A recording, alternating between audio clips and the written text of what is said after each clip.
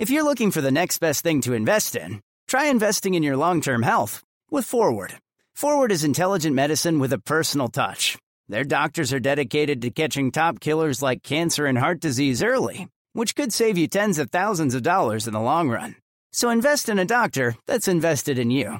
Visit GoForward.com to learn more about how Forward can help you manage your long-term health risks for one flat monthly fee. That's GoForward.com.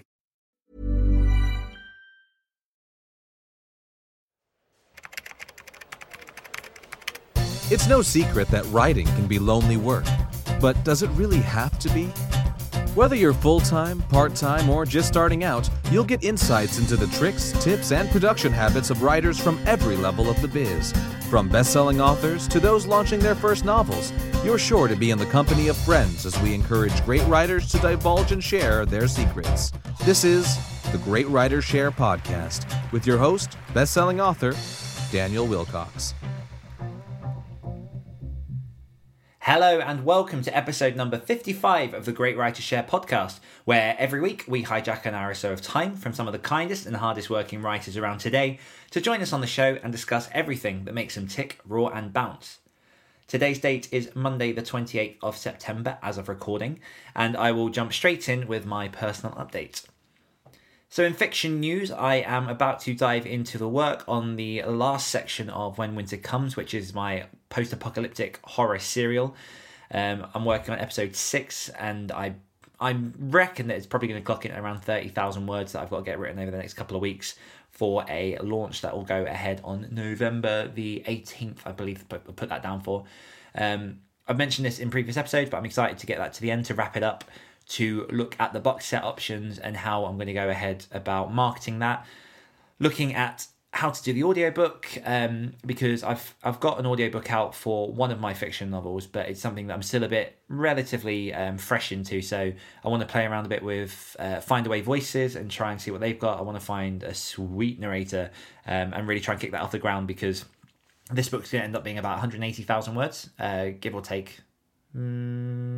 Do quick math, Dan. Yeah, about 150,000 words, which is obviously a good chunk of what will be audio minutes. So that's what I'm pushing towards. I am also in the process of finalising all the edits for my upcoming anthology, which is going to come out in the middle of October.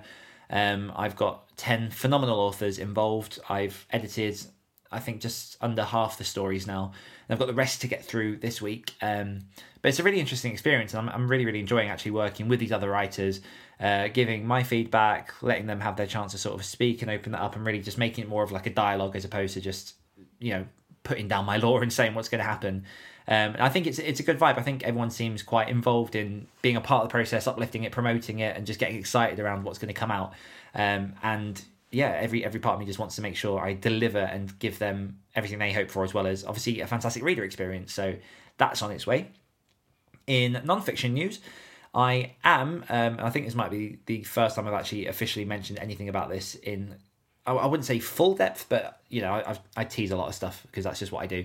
But I am currently in the process of building a brand new website, which is going to be more of a site for services from myself. So I've got a site dedicated to my fiction, based around what I want readers to see of the things that I do. So it's got all my books on there, it's got some of my podcasts, it's got bits and pieces, but this is really going to be a site dedicated to helping authors. So I've got that upcoming, and I'm in the throes of building that, working out all of my products, what exactly I'm going to offer, and just a way to communicate that in an effective way, because I love doing shows like this. I love picking writers' brains. I love reaching out and helping other authors, and that's going to be one of the next steps in terms of my author career. So I'm building that, but I'll keep quiet at the minute what those services are going to be exactly.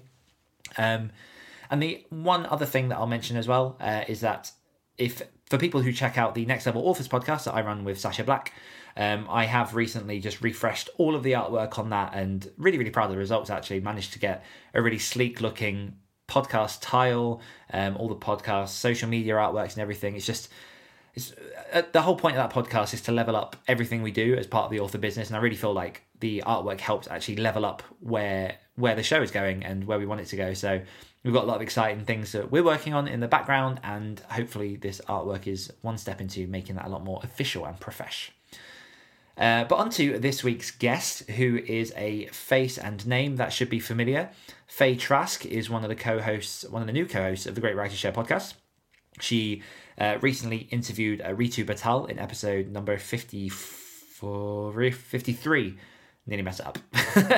Episode number 53. And Faye's a fantastic person to talk to. She's someone that I saw around the different Facebook groups, the different author communities, someone who's hustling to get it done. She's someone who's in the throes of writing her debut novel. So we go a lot into how she's approaching that, how she's finding the process of writing that first novel, where the creativity muscle came from for her. She's ex-military, so we talk a little bit about the lessons that she learned in the military. And we also talk a lot about learning and how you need to be humble in order to grow, and the places that she's gone in order to get her writing advice and step it up so that she can go from being a fledgling writer into a published author.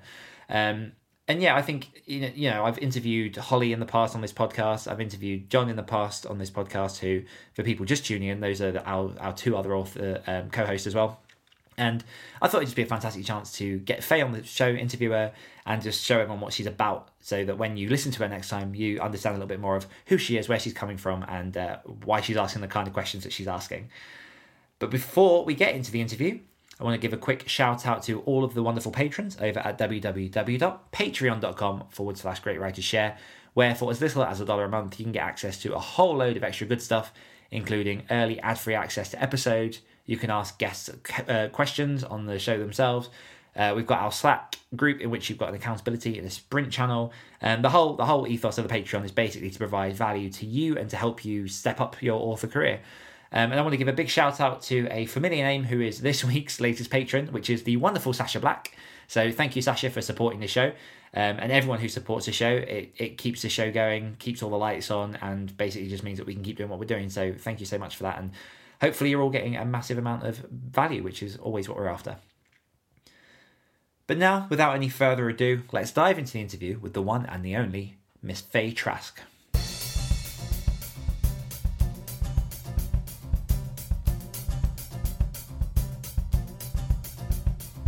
Faye Trask has had a love for writing and telling stories since she was a little girl. She was immediately drawn into the world of fantasy and science fiction. Throughout her schooling, her passion only grew, and she put her writing on hold to serve in the US military. When not working at her day job or on her debut novel, she can be found in the woods of Maine, camping, hiking, or trail riding with her fiancé and their dog. Faye, welcome to the show. Thanks for having me. That's right. I say thank you for joining me on the show, but obviously that's a little bit different with this one, because as people should recognise, is that Faye is actually one of the new hosts of this show. So if anyone hasn't tuned into, I'm a bit jumbled on the timeline, but obviously your first episode just gone live as of recording this. So your first interview with Ritu Batal. Yes. But yeah, I mean, tell my listeners a little bit, or our listeners, I'm going to keep doing that for a while because I'm struggling to get out of that mindset. It's all good. I mean, it's only been like episode 50 was the big announcement, and then 53 was my episode. So it's still like fairly new. It's coming up to a month. Although to be fair, I haven't really recorded any interviews since that happened. So it'll take some getting used to. It's strange. But yeah, tell our listeners a little bit about you and how you got into the world of writing. Well, back in, I guess, elementary school, my mom kind of always saw that when English class came around, my focus was gone. So they thought I was going to be really bad at reading and writing, when it was that I had so many stories and my imagination was so active, they had to put me in a special English class. And I did that, and then that proceeded all the way up through high school. And my English teacher in high school was like, yeah, so we're not doing English. You just write short stories and then we'll figure it out from there. Like, I'll work around you. And I'm like, all right. I actually had to teach one of my senior English classes because the rest of my class didn't understand Hamlet and Romeo and Juliet. Like, they couldn't make the connections. And I was the only one in class besides the teacher that's like, are you kidding me? And like, how old were you then? 15, 16. Nice. And my teacher's like, yeah, go for it. Explain it to him. I'm like drawing on the chalkboard. I'm like, this person and this. So I've always loved storytelling. Always loved just stories in general. And I hate that our society's kind of gotten away from that. Yeah, I mean, I think if you go down the traditional route of education and stuff, I think there is an element of pushing people out of the arts a bit. But then you could also argue that with the ascension of like Netflix and all the different TV shows and Kindles and all the kind of boom in entertainment, there is a big overwhelm for demand right now, and maybe not so many people to fill that demand. Yeah. Where do you think that imaginative sort of splurge of creativity came to you from? What was there anything sort of early on that you think, oh, this is what has fed me? I think it's just, you know, how children have such active imaginations that mine was never, okay, don't do that. It's, yeah, you think this stick is a sword, go for it. And I owe a lot of credit to my parents, because me growing up, my dad was always watching Battlestar Galactica and sci-fi shows like that. And my mom is more normal. She watches the romance, and I'm like, I'm out. But yeah, I hate seeing kids that have active imaginations and imaginary friends, and their parents or whoever being like, no, that's not real. It's like, it's real to them, and that's all that matters. Yeah, there's I mean, not long before recording this episode, I was playing a bit of Lego with my son, and he's very imaginative, and I do a lot to try and obviously stoke his creativity, you know, being a writer, Dad. And but he was following his Lego instructions, and there was a particular piece that he just couldn't find, which meant that was like the stalling point of creating this anglerfish out of Lego. So I, being, you know, resourceful as I probably am, removed one bit, added a bigger bit that would cover both of those pieces where it needs to be, you know, to find a workaround. And his response was immediately, no, we can't do that because it's got holes in and the other one doesn't. So I had to have that moment where I was like, no, it's fine. Like, you can work around as long as it fixes, as long as it works and becomes what you want it to be. That's fine. Yes. But yeah, and then obviously, like you say, you were quite creative early on. You did all this English stuff and absolutely smacked Shakespeare in the face. And as we said in the intro, you then went on and went into the US military. So what was the transition for you going from sort of where you were into the military? Well, straight out of high school, my parents were like, you have to go to college. You have to go to college. And I wasn't ready. So when I did go to college, I essentially dropped out because I played a semester's worth of World of Warcraft and didn't go to class. Yes. So I got kicked out of school, and I'm like, okay. And I was working, I think, 3 jobs at one point. I was just bouncing around. I had completely stopped writing because I'm like, I'm not in high school anymore. I don't have to do anything. And like, I ended up going to Israel and living there for a few months. And then I finally came back, and one of my friends who I had known for years showed up at my house at 6:00 in the morning. And he's like, you're coming with me. And I'm like, okay. And we went to the Navy recruiting office, and he sat there and was talking to the recruiter. And I just sat there going, you didn't even buy me fucking coffee. So then I ended up talking to the recruiter, and it's like subliminal messaging, because my entire life, my dad would tell me about his Navy and military experience and all that. I'm just like, well, is this true? And by the time I left at noon, I was signed up, and I just looked at my friend. I'm like, I hate you. I mean, that's a story in itself, right there. Just someone coming and accosting you at your doorway and just slapping you into the Navy. He was notorious for that. He'd just show up at my house random times. Like, what? Yeah. And I'm going to assume that during your time through the military, I mean, I've never served, so I'm clueless to this, but was there much room for creativity while you're out and doing what you were doing? No. The United States military does a very good job of basically erasing your brain. No, the whole point of boot camp is to break you down and then mold you into what they want you to be. I didn't really get my writing inspiration back until recently, because you just are constantly doing something. And my downtime when I was in was always World of Warcraft or PlayStation games or something like that. It was something mind numbing. Like, I didn't even read, because all the stuff you have to deal with, you're just like, I'm done. No. Also, I ate a lot of Taco Bell. Like, I couldn't process anything. But getting out was the big turning point, which I kind of dashed it into my book, because I feel like it's vital. There's a moment, or not a moment, but like a time period when a lot of people leave the service, whether it's retirement or they just get out because they're done, that they sit and they have to go through almost an existential crisis of, what do I do? Am I still important?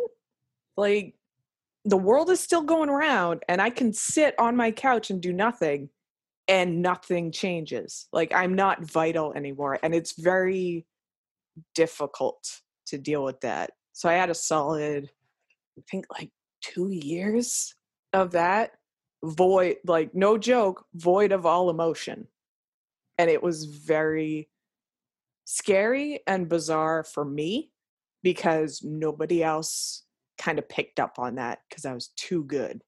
But now I'm good. Now I'm fine. Yeah. No, I think there are quite a few professions that do that. And like you say, that definitely the services is one of them. I mean, being drilled with your mindset that this is everything you have to focus on, and then suddenly coming out of that world and not having, for want of a better word, that power, that responsibility that you used to have. I mean, I was literally talking to a friend last week who worked in, I don't know what the equivalent in America would be, but in Britain, it's Butlins with all the red coats. It's all the holiday sort of dancing parades and stuff where you go to a holiday camp and they do that. And he has had something very, very similar. I mean, obviously not to compare the careers in any way, because they're both totally polar opposites, but I think that environment of being so submersed in what you think you are, and rising through the ranks of this bubble of career, and then coming out of that, and he definitely had sort of a period afterwards where he had no clue what to do, because everything changed. Everything that you thought is different, and like you say, the world keeps spinning.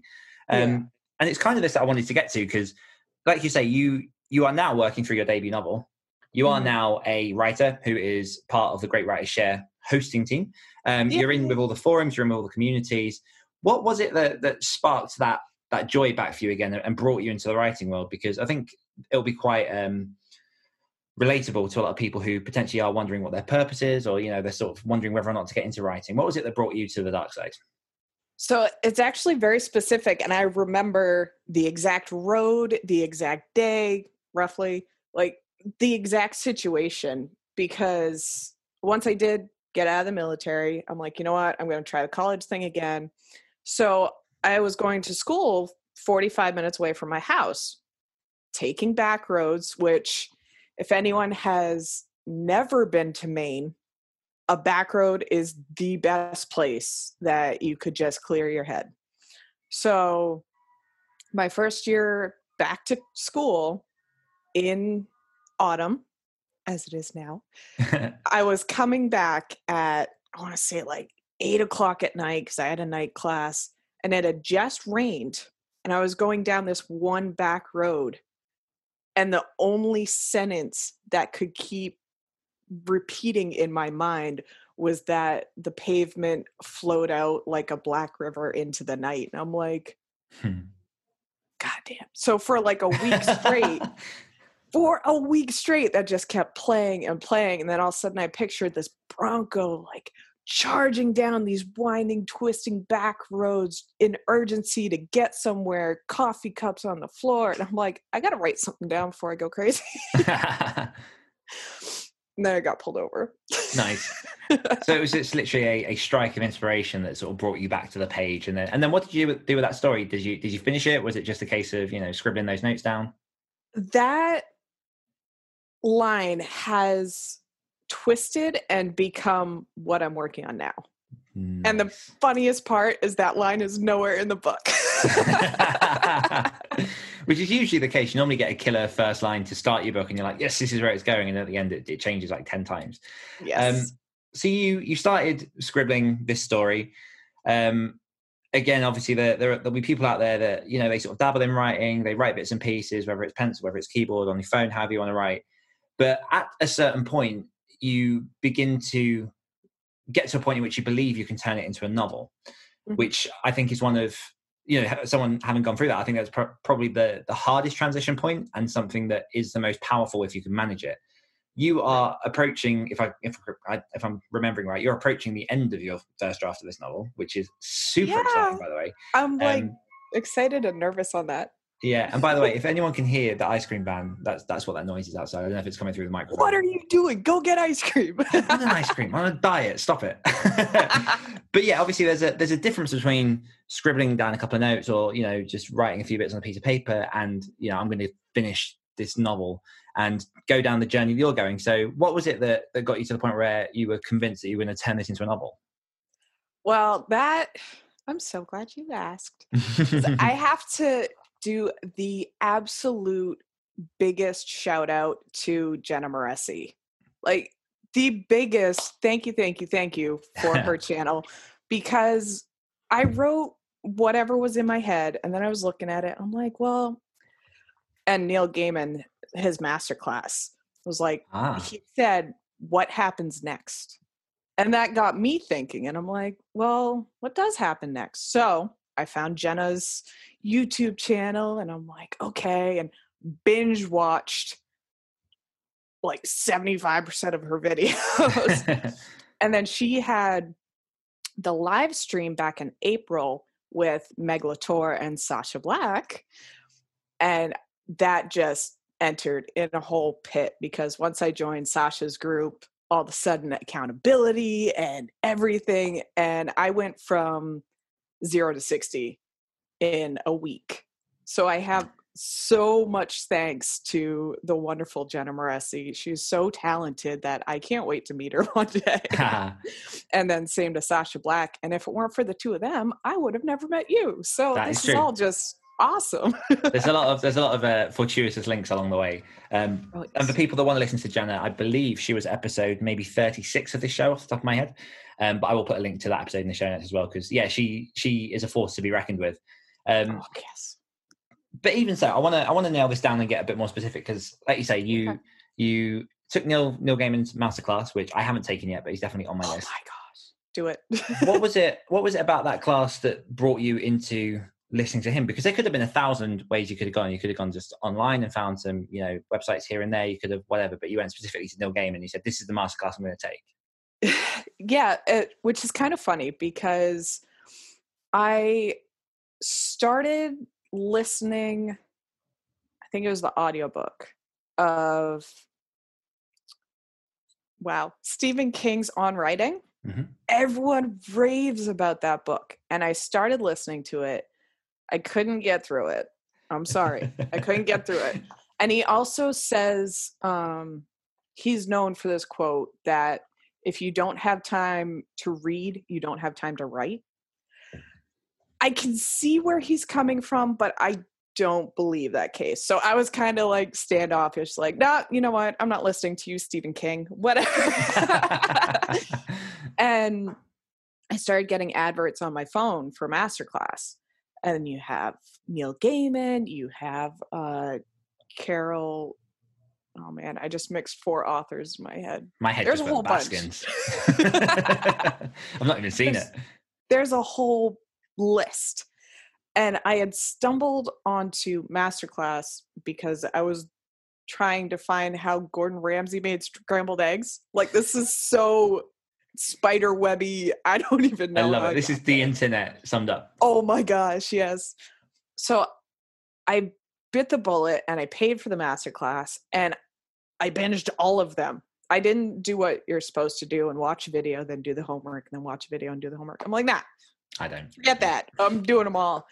And I love Neil Gaiman's work. I love his work. So I'm like, yeah, I'm going to go with Neil Gaiman first.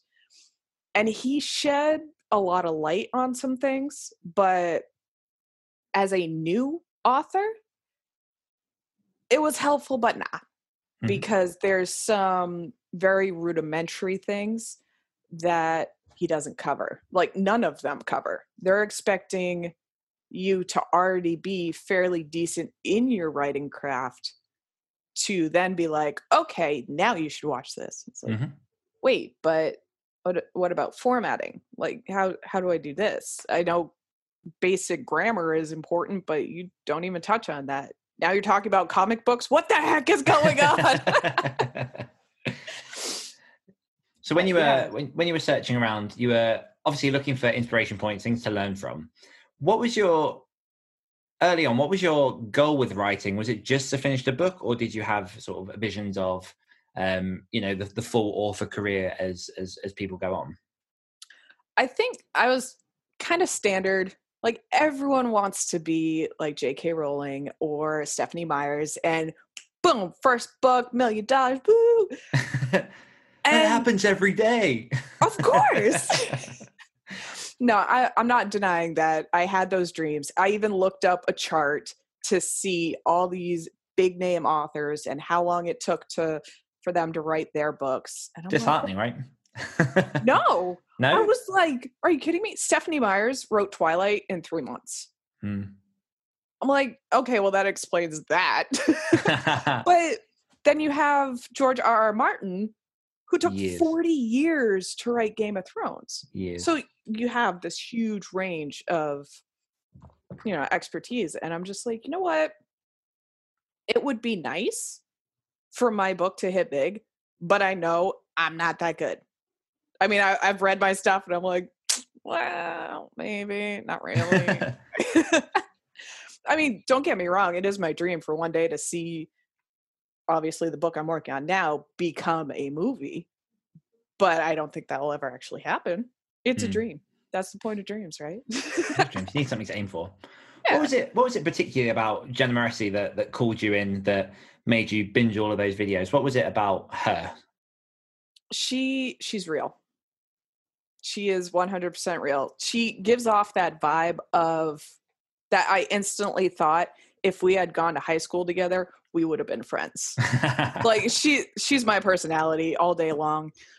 And I mean, just the way she presents herself, she's like, she has the fuck you attitude, but I am going to help you. Just don't tell me I'm wrong because I'll kick your ass type of deal. And I love it. I love it. Do you think that links in any way to some of the teachers that you had during your time in the military? I think so.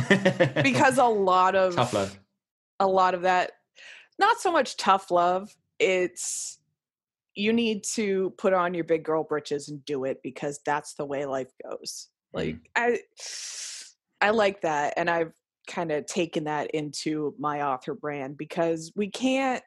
I mean, I don't know about there in the UK, but here in the US, they now have safe rooms in colleges for people to like go and break down because life is hard. It's like, no, suck it the fuck up, get your work done, and move the hell on because nobody's got time for that. Yeah. What is it about? I mean, there's probably something about transparency that I know that sort of me and Sasha in our other podcasts like harp on about. But one thing that I have seen a lot of lately is that there are a lot of authors out there that are not snake oil salesmen, but they're the people that, offer you a dream in just like a $5 package, or they'll be the people that are squeaky clean and everything's perfect and all this kind of stuff. And for me, I think I'm one of those people that I always get so much more value out of seeing people not so much struggle, but seeing all the filth in the background that, other people try and hide when they're trying to do stuff. Like, this process isn't easy. It is messy. There's a lot of learning to do, even just in the first few pages, let alone the rest of writing a novel. And like you say, there's not really a how-to for the entire indie publishing process. So when it comes to learning about the particular parts of indie, where is it that you go to most? I know you mentioned sort of Facebook groups and bits and pieces, but what is it you look for your journey? Well, I got overwhelmed watching all Jenna's videos because she covers so much, and I was just trying to take in, and there's so much information, not just in her videos, but in every video, in every book. There's so much because people want to put their knowledge out there. The biggest thing I think is to remember just one step at a time. Like, I was watching her videos, trying to process, and it was kind of on autoplay. All of a sudden it's into publishing and book marketing. I'm like, holy crap, I'm still working on the plot here. Wait, what? This is wrong. Wait, tropes, cliches, what? So I think the best thing would be to like narrow it down. Like, you know what you're working on, so try to find books or videos or something that goes with that. Which another awesome indie writer, Jay Thorne, came out with an amazing book, 3-Story Method, that helped me solve my plot problems. Save the Cat helped me figure out my whole storyline. Like, you just really have to stop focusing on 10 steps down the road, and you need to focus on what you're doing right now. You can't get ahead of yourself, because that's just going to mess up the whole thing. Yeah. There's also a tendency quite early on to feel like whatever people are telling you is the way, and to sort of discount the fact that there will be a little bit of individuality to what your process is and everything you're trying to learn. And like you say, your story will be completely unique to anyone else's. How you're writing it's going to be completely unique. You have to really cherry pick the bits that work for you. And sometimes that means trying a lot of things and then discovering they don't work. But finding that process does take time. How would you describe your writing process at the minute in terms of how do you see yourself approaching a second novel, even though I know you're not quite there yet, but when you get to that point? Well, my biggest thing, like, I kind of already have the seeds of my next book brewing. I already have like character names and a general idea. I do. Because it literally just came to me, and I'm like, you know what? There's a particular person I want to write this story for, because I want them to grow up knowing they can be anything. So with the one I'm currently writing, I talked to my cousin, because she is my sounding board for everything. I'm like, I don't know. I was caught up just before the climax. I'm like, I don't know if I want to make this into like a series or just a standalone, or should I do? She's like, well, why don't you make it a standalone, but leave a couple little loose hangings so that if you decide 5 years down the road to make it into a second book or whatever, go for it. I'm like, crap. Now I got to figure out how to do that. Yeah, me and my co-writer for a couple of books, Luke Condor, we did a novel called Lazarus, which was we're supposed to be writing 2 series alongside parallel of each other, and one book has become a series, and this one we got to the end and we're like, I think we're going to wrap this up, make it a standalone. And did literally the same thing where we've left a couple of lines, like a tiny little sort of epilogue at the end where it's like, this could go onto something else, but we haven't touched it now in 3-4 years. And we have no plans of going back to it at this point, but it's there if we want to. So it's a really, really good idea. What does your writing process look like? How do you squeeze in time to get the words down?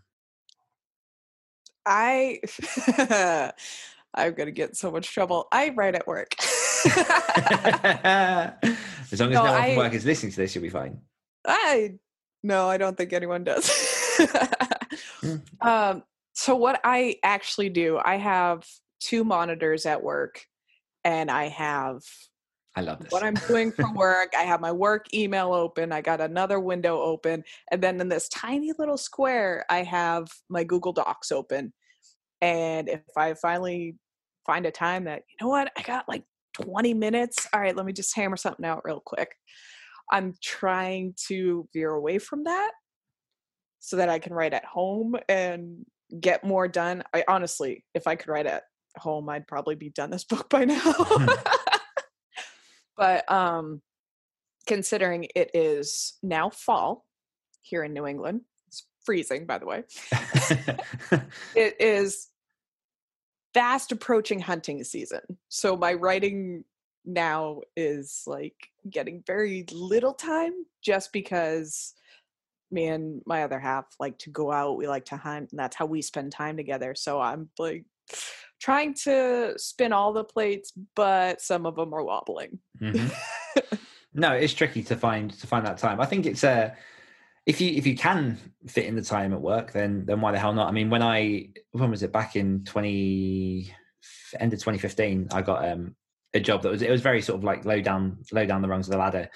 And I was similar. Like, I got to a position where I kept asking my boss for work and nothing was coming my way. So I just had time, and I was sat in a position in which I could get away with it for sort of short periods of time. And you do feel really guilty for doing it, because you're like, Yes. should I? But like, Yeah. I don't know. I think if you're serious about trying to make this work, you do just find any opportunity to make it happen.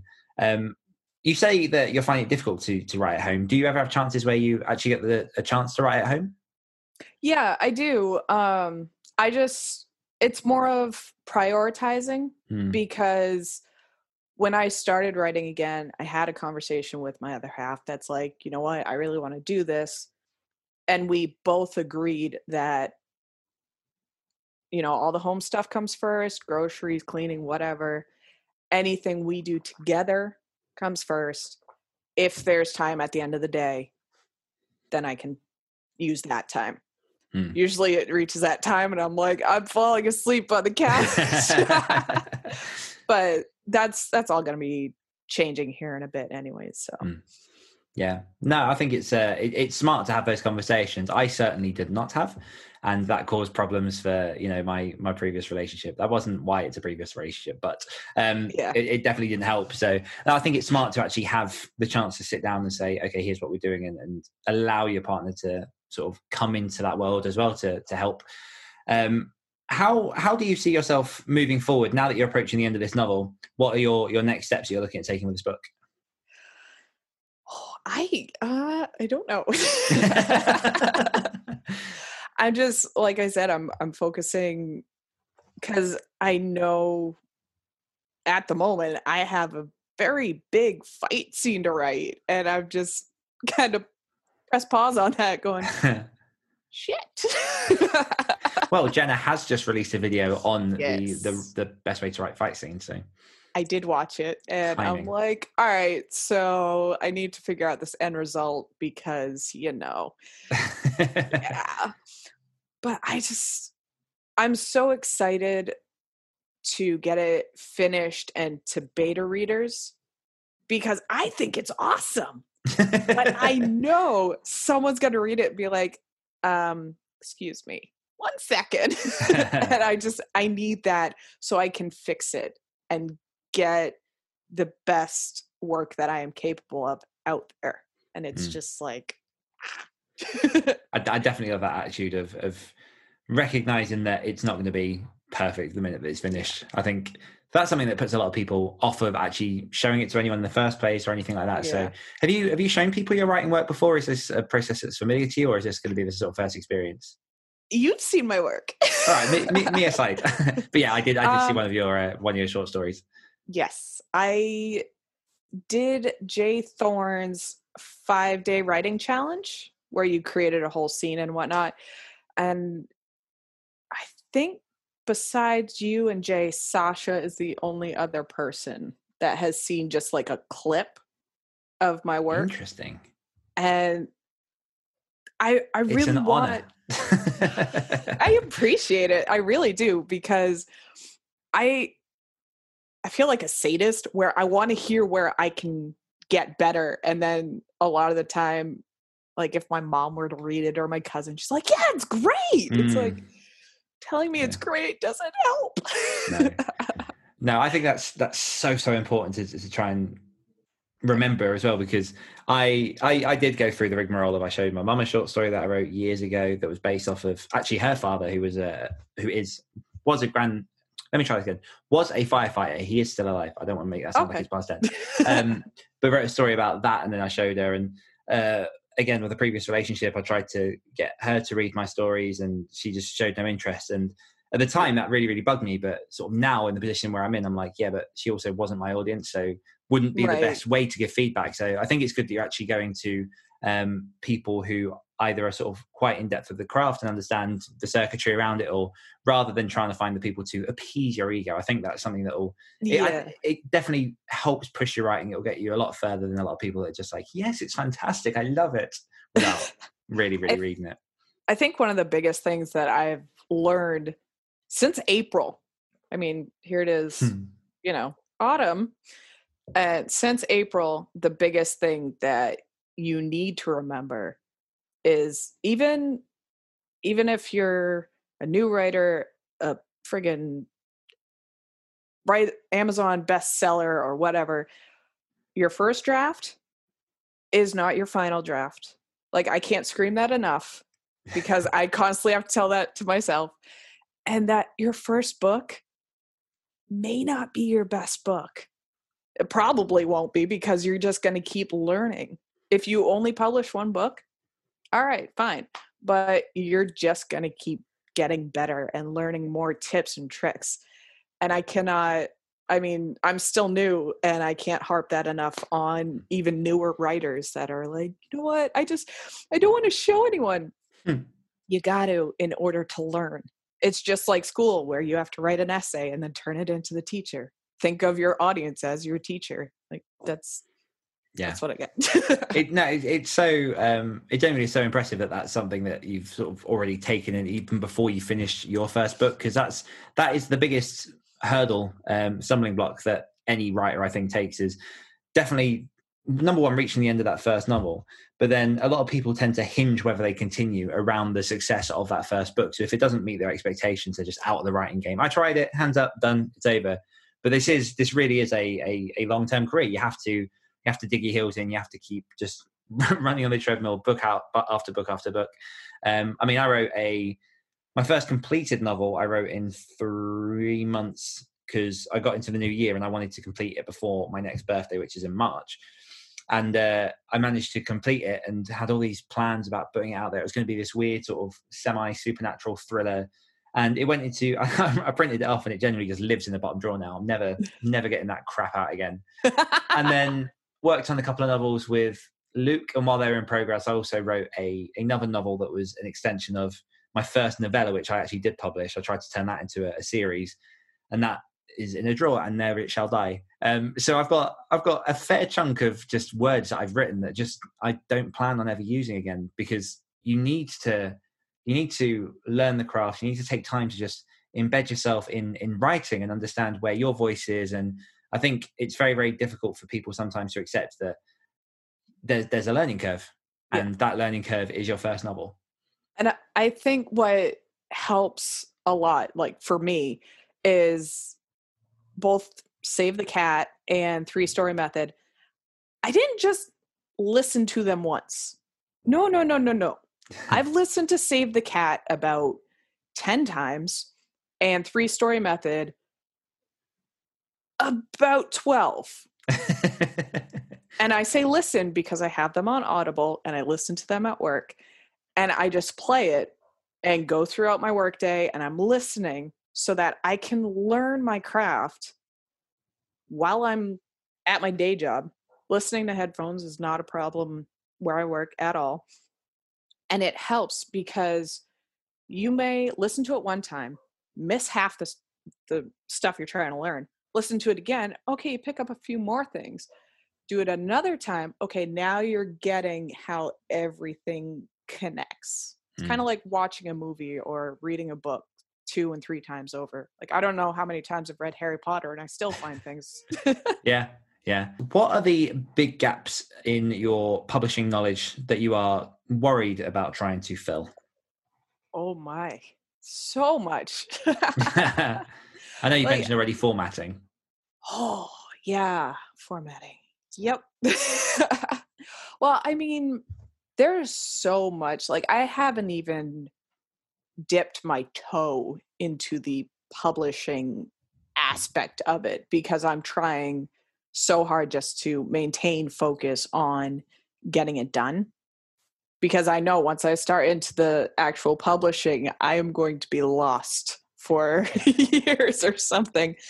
But I know several indie authors have mentioned Vellum. I think you yourself have mentioned that once or twice. that I still am lost where, so many people use it. Do you just like upload your junk and it automatically formats, or do you have to go in and just use it as like, okay, this is now all on one page? Like there's so many minute things that I don't even know where to start. Yeah. And then going from the formatted version on Vellum to whatever step is next, because I got no idea. And then like how many more steps until it's finally okay, book launch up on Amazon, Ingram Spark, all that. I know names, but that's about it. I will say, which I don't know how much this will calm me, but I will say once it's formatted, the next steps of actually getting the books onto the platforms is incredibly easy. That part is there's not a lot of steps. I think I think what you're getting at is obviously just having not been through the process. It's just a whole big blank at this point, and there aren't really many books or videos or things that I've seen that sort of help you with those processes. I'm sure there are probably some on YouTube, but that part they actually do make considerably easier than you might think. But obviously, like if you ever have questions, we're in a Slack channel, so just reach out and I'll give a hand on that. But that is a fundamental thing. Going from I've written this book. What the fuck do I do next? Like, yeah. And obviously, if you weren't surrounded in the community that you were in, then that might be a lot more difficult for you. And hopefully, that's why people listen to these sort of podcasts to get that. There are other people out there that have those hurdles to overcome. Yeah. If I wasn't in the Facebook groups, then honestly, all the writing would just be nonsense on my computer, and I'd probably be really sad because so my teachers in school always told me that I did have a knack for writing and storytelling, but I'd probably just be really sad because I know it's in me, but I don't have the tools to make it. So every person that I have talked to in both Great Writer Share Facebook group and Rebel Author Facebook group, like, thank you so much, because that, whether you've published one book or 100 books, that makes all the difference to the person that is currently, I don't know if I can do this. I'm lost. Like, you don't realize how much you can do it actually means to someone. So yeah. Thanks to everybody. And obviously you mentioned their Rebel Author group again. You mentioned earlier as well about the accountability within that group. What is it about the accountability channel that has kept you sticking to what you want to achieve? Seeing everybody else's accountability. Like, their lists are 10 and 12 and 20 things long, and I'm like posting 4. Like, I get that. I'll try doing that. Even I don't have like lists of 20. Jesus Christ. Some of these lists are insane, and they're knocking them out, and it's awesome. And you get to see every week these people crush their goals or stumble. I stumbled for 3 weeks just due to burnout, and you don't get the haha, you didn't do it, or nobody's mean at all. They're like, you know what, you'll get it next week, you can do it, give yourself a break, you're fine. And that, again, that means so much. It's the encouragement. What actually keeps you accountable, though? Because that's what I want to know. Because I've always been one of those people that if I, put a list out there and tell people, if I failed anything, there's always that big part of me that's like, yeah, but they're not going to know for real if I failed. So I could just say that I succeeded. What is it that's actually sort of held you to account there? That goes back to the military, because in the United States Navy, there are 3 core values: honor, courage, and commitment. You have to, it kind of explains itself, and I'm going to butcher it because, frankly, I left the military a while ago. But honor speaks for itself. You have to have the courage and commitment to be honorable. So if I'm going to lie and say that I got my 2,000 words in this week when I only got 20, that does nobody nothing. That's just like, you lied. You're not What did that gain you at all? Nothing. So why don't you just fess up, say, you know what? I only got 200 words this week. Guess what? 200 words is still better than 0, isn't it? Every time. Every goddamn time. Even 25 words is better than 0. 100%. And I have to keep telling myself that because it's been rough. And it's hard sometimes. It's hard to keep it going. And when you do have that time, and like you say, you're in burnout and you're trying to get stuff done, it's difficult. What keeps you pushing at the times when it is incredibly difficult for yourself? When I'm in burnout, I usually try to catch up on sleep because I know that the reason I'm burnt out is because I'm spreading myself super thin. And what helps me get back to writing is I picture my main character and I picture, I guess, the love interest. I'm not dropping names right now, but I picture them and, how their world is working. Just not even as a writing aspect, just as a imagination. This would be fun. How would this person handle this? And that starts generating, oh, wait, you can put that in your book, can't you? And it kind of helps me get out of it. And obviously, we've mentioned that you're coming up to the end of the first draft. Yes. Do we have any idea when we're expecting to see the book on shelves in the future? So I am hoping, fingers crossed, that it will be published spring, summer of next year. I definitely want to get it out before the author summit in September. Yes, the Career Author Summit. Yes. Links in show notes. Right. Okay, so I'm going to ask you one more big question before we go on to our rapid fire round. And that question is, why do you, Faye Trask, write? So I said it in the 50th episode, and I will say it 100 times over. That is, to me, it is the truest form of self-expression, that you don't have people eyeballing you and judging you, and you can just be 100% true to yourself. And I love it. Beautiful. Okay, 10 questions. I'm going to throw at you as quickly as possible. Feel free to pass. It's all in good fun. You know how it goes. You've done this. Are you ready? Yes. And I was so going to say I want to time it, but at the same time, I don't. You can time it if you want to. Sure. Why not? Cool. Let me get this timer going. All right. And go. What was the last movie you watched? Michael McIntyre's stand-up on Unicorns Netflix. or Dragons? Oh, dragons. Salt or pepper? Salt.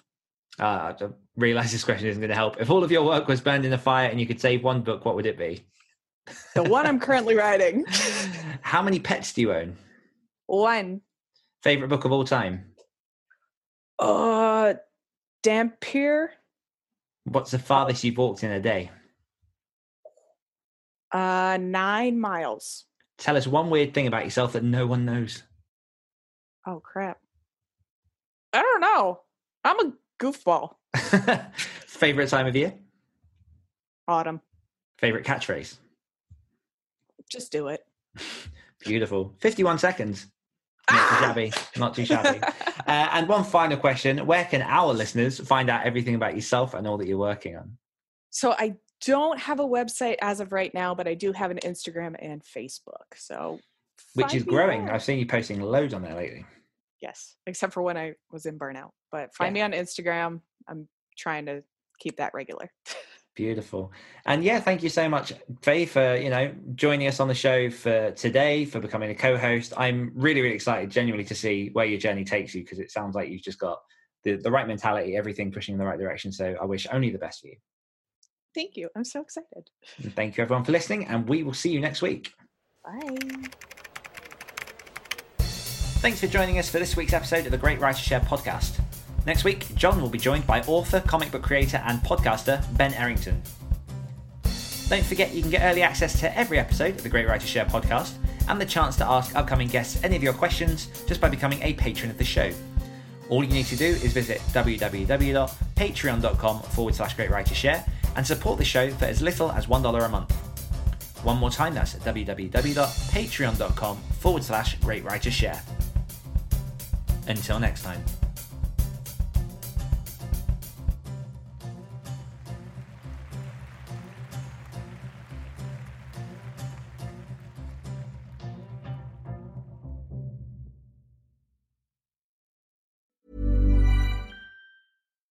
Hi, this is Benjamin from the UK true crime podcast They Walk Among Us. Want to see something scary? Shudder is the ultimate streaming service for fans of horror, thrillers, and the supernatural. Shudder offers an unbeatable selection from Hollywood favorites and cult classics to original series and critically acclaimed new genre films you won't find anywhere else.